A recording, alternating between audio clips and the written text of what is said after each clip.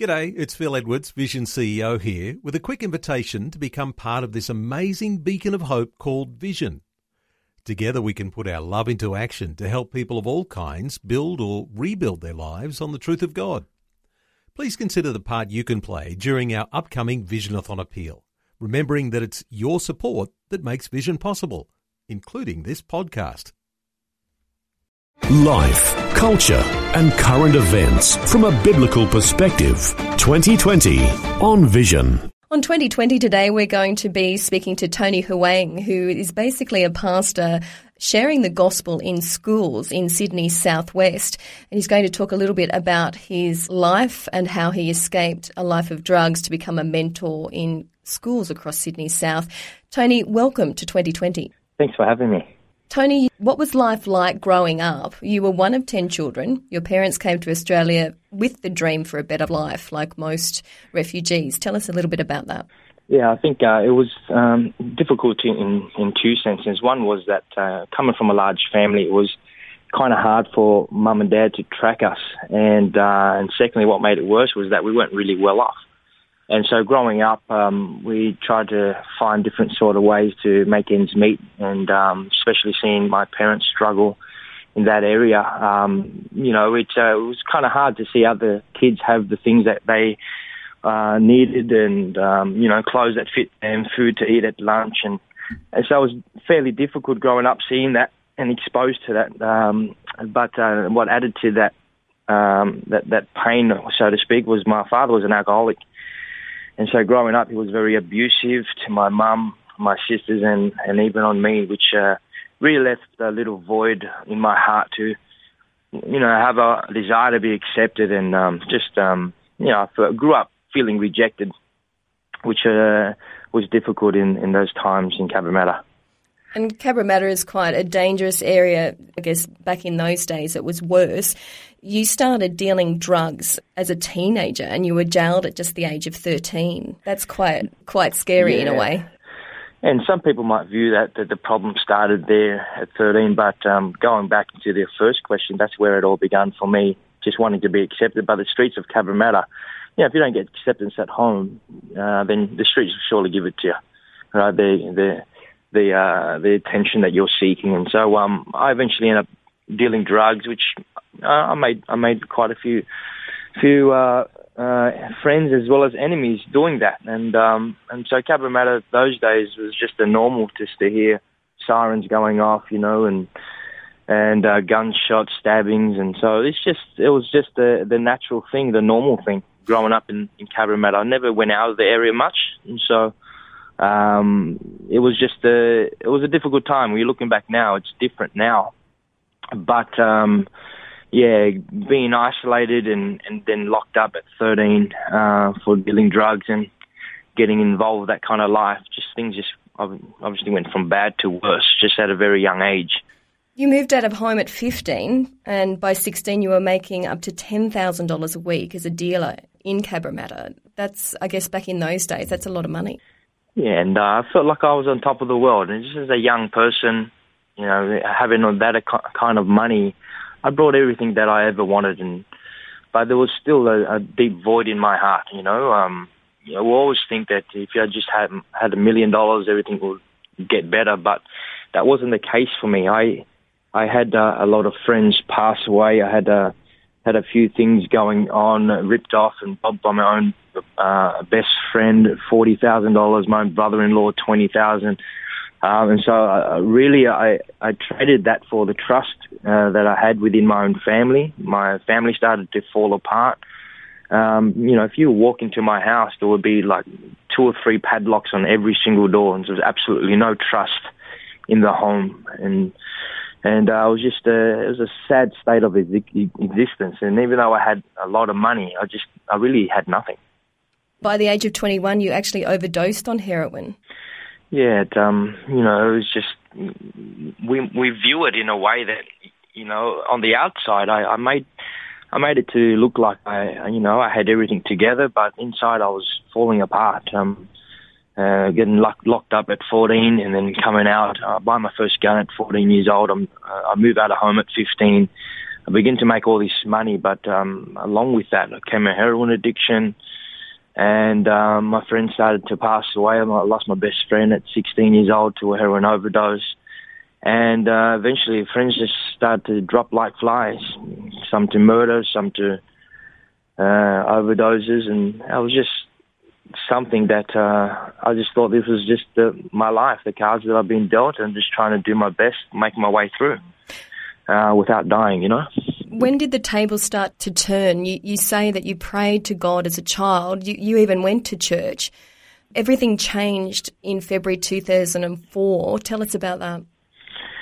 Well, after nearly getting gunned down at 19, I started to think about my life, and throughout all this time I went to church. I was raised in a religious home, but that's all it was. It was just rituals and religion. Up until 21 years old, I knew if I continued on, I'd either end up dead or in jail. And so I went to the church where I was raised up at, and by this time I've worked at the Bullish Temple. I've gone and done absolutely everything, searching for God. But I found myself on my knees crying out to God for a sign, just weeping and crying. I just said, God, if you're somewhere there, then please just give me a sign. And so the next day, I'm walking through Cabramatta, and there was the Potter's House. They were outreaching. I'd never seen this before in Cabramatta anyway. And so this guy handed me a flyer, and the flyer read, if you're looking for a sign from God, here it is.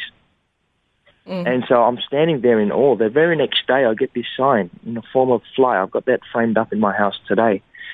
And it was that day, on the 8th of February 2004, I just decided, you know what, God, I'm going to lay down my life and live for you. And I'm not going back to that life. I'm making a decision to turn away. And that's exactly what I did. And here we are 12 years later.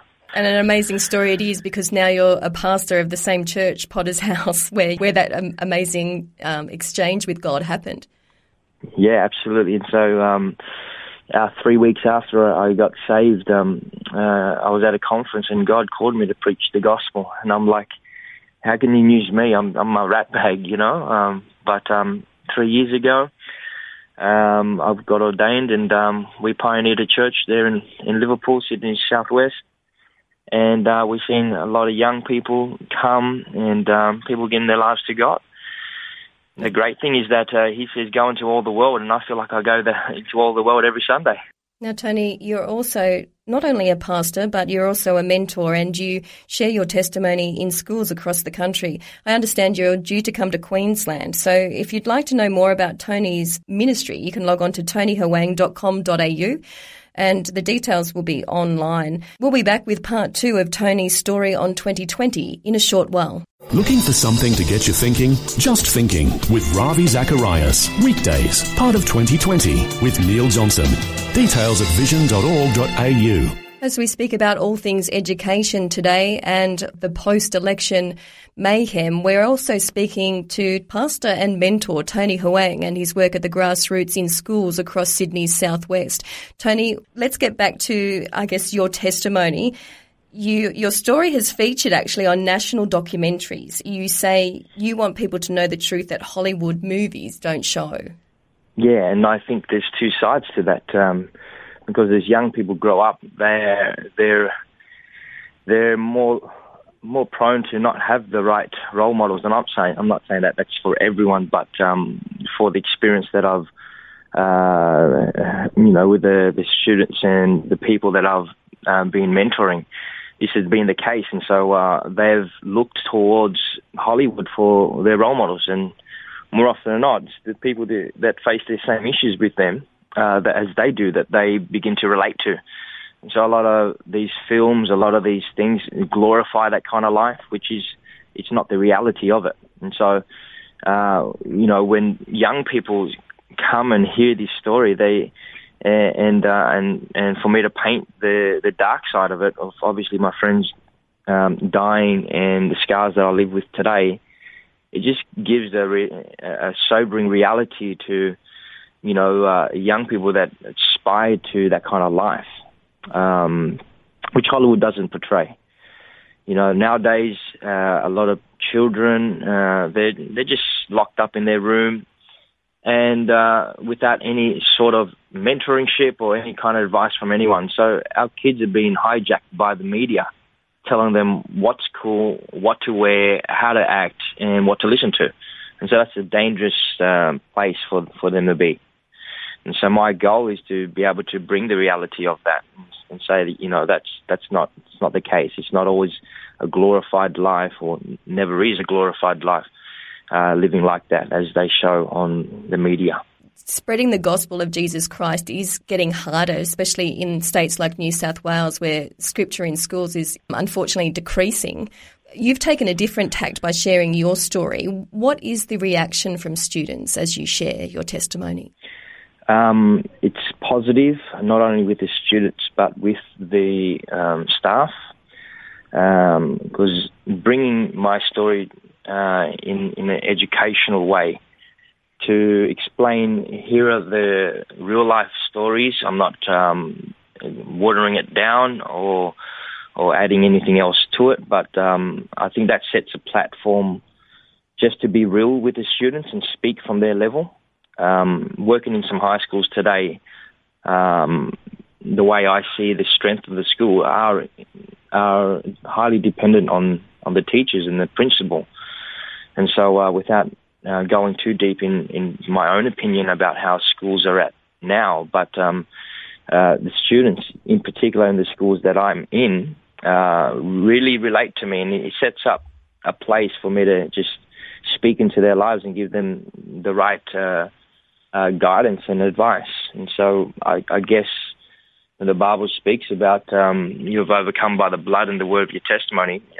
People just can't argue against the changed life, in which I stand there as a miracle, as an example. For you and your transformation, I guess, and restoration, there's been some dark days, there's no doubt, and people can't begin to comprehend what it would be like who have never tasted or tried drugs. How hard is it, and how did Jesus come into that to become clean?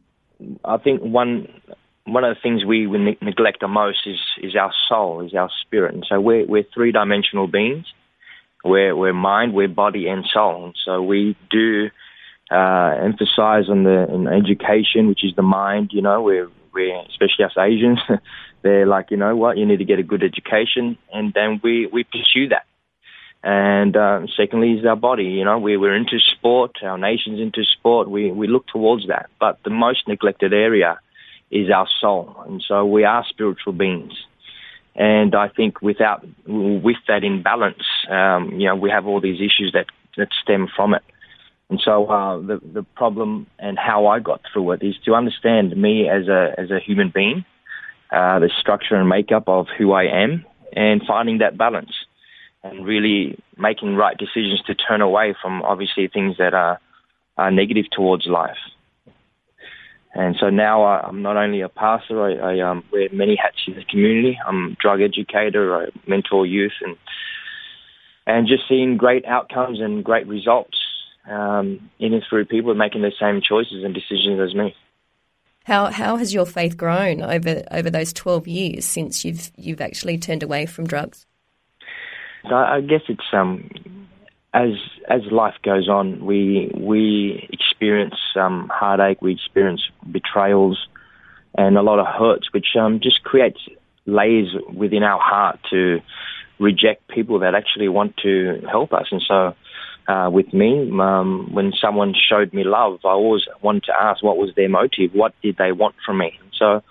But coming to church and realizing that God wanted to help me through people, it was like he was peeling those layers away in my heart. My heart was like an onion, and God just wanted to get into the heart of hearts, and he pulled away the layers of rejection and hate and drug addiction and all that. And every layer that I just surrendered to God to, he just began to change in me and transform my mind, my thoughts, and standing, right now as one that is totally set free. And I've always said it in my presentations, you lock me up today, I'll still be free. And because that's the freedom that God has to offer. And, we're living in a culture that doesn't understand it, that wants to marginalize that. And And we're living in a culture that don't have answers towards drugs and drug policy and this and that. We're asking the wrong questions as a community, as a culture. We need to be asking why. And so that message, I guess we need to be projecting is two things. One is that we need to be able to have the constant message of stopping, don't go there. And just like now with cigarettes, we understand that the message is to quit, and that and everyone's on board with that. And when it comes to drugs, we're living in a society at the moment that is saying you just use drugs, but use it moderately and use it safely, which is creating a problem for us. And so we're not asking the reason why are people getting on drugs. And so coming back to my story is that the reason why I got on drugs and why I experimented in that way is because I was looking for acceptance. And so this is where the understanding of who you are as a being and getting yourself right and aligning yourself up with your creator is paramount in you understanding your role on this earth and pursuing a fulfilled life, which involves repentance, which involves turning away from the old life, and which comes back down to a decision that everyone needs to make. But I guess the message needs to be the same message 2,000 years ago, which has been repent and turn from our wicked ways. And you've certainly turned, Tony. That's an amazing story. And I now know that you're in your early 30s. You now have a wife. You have 4 beautiful children. Yes. Wow. That's right. Finally, what message does your testimony bring to the next generation? What do you want the next generation to know? I want them to know that it's never too late to turn and make some right choices.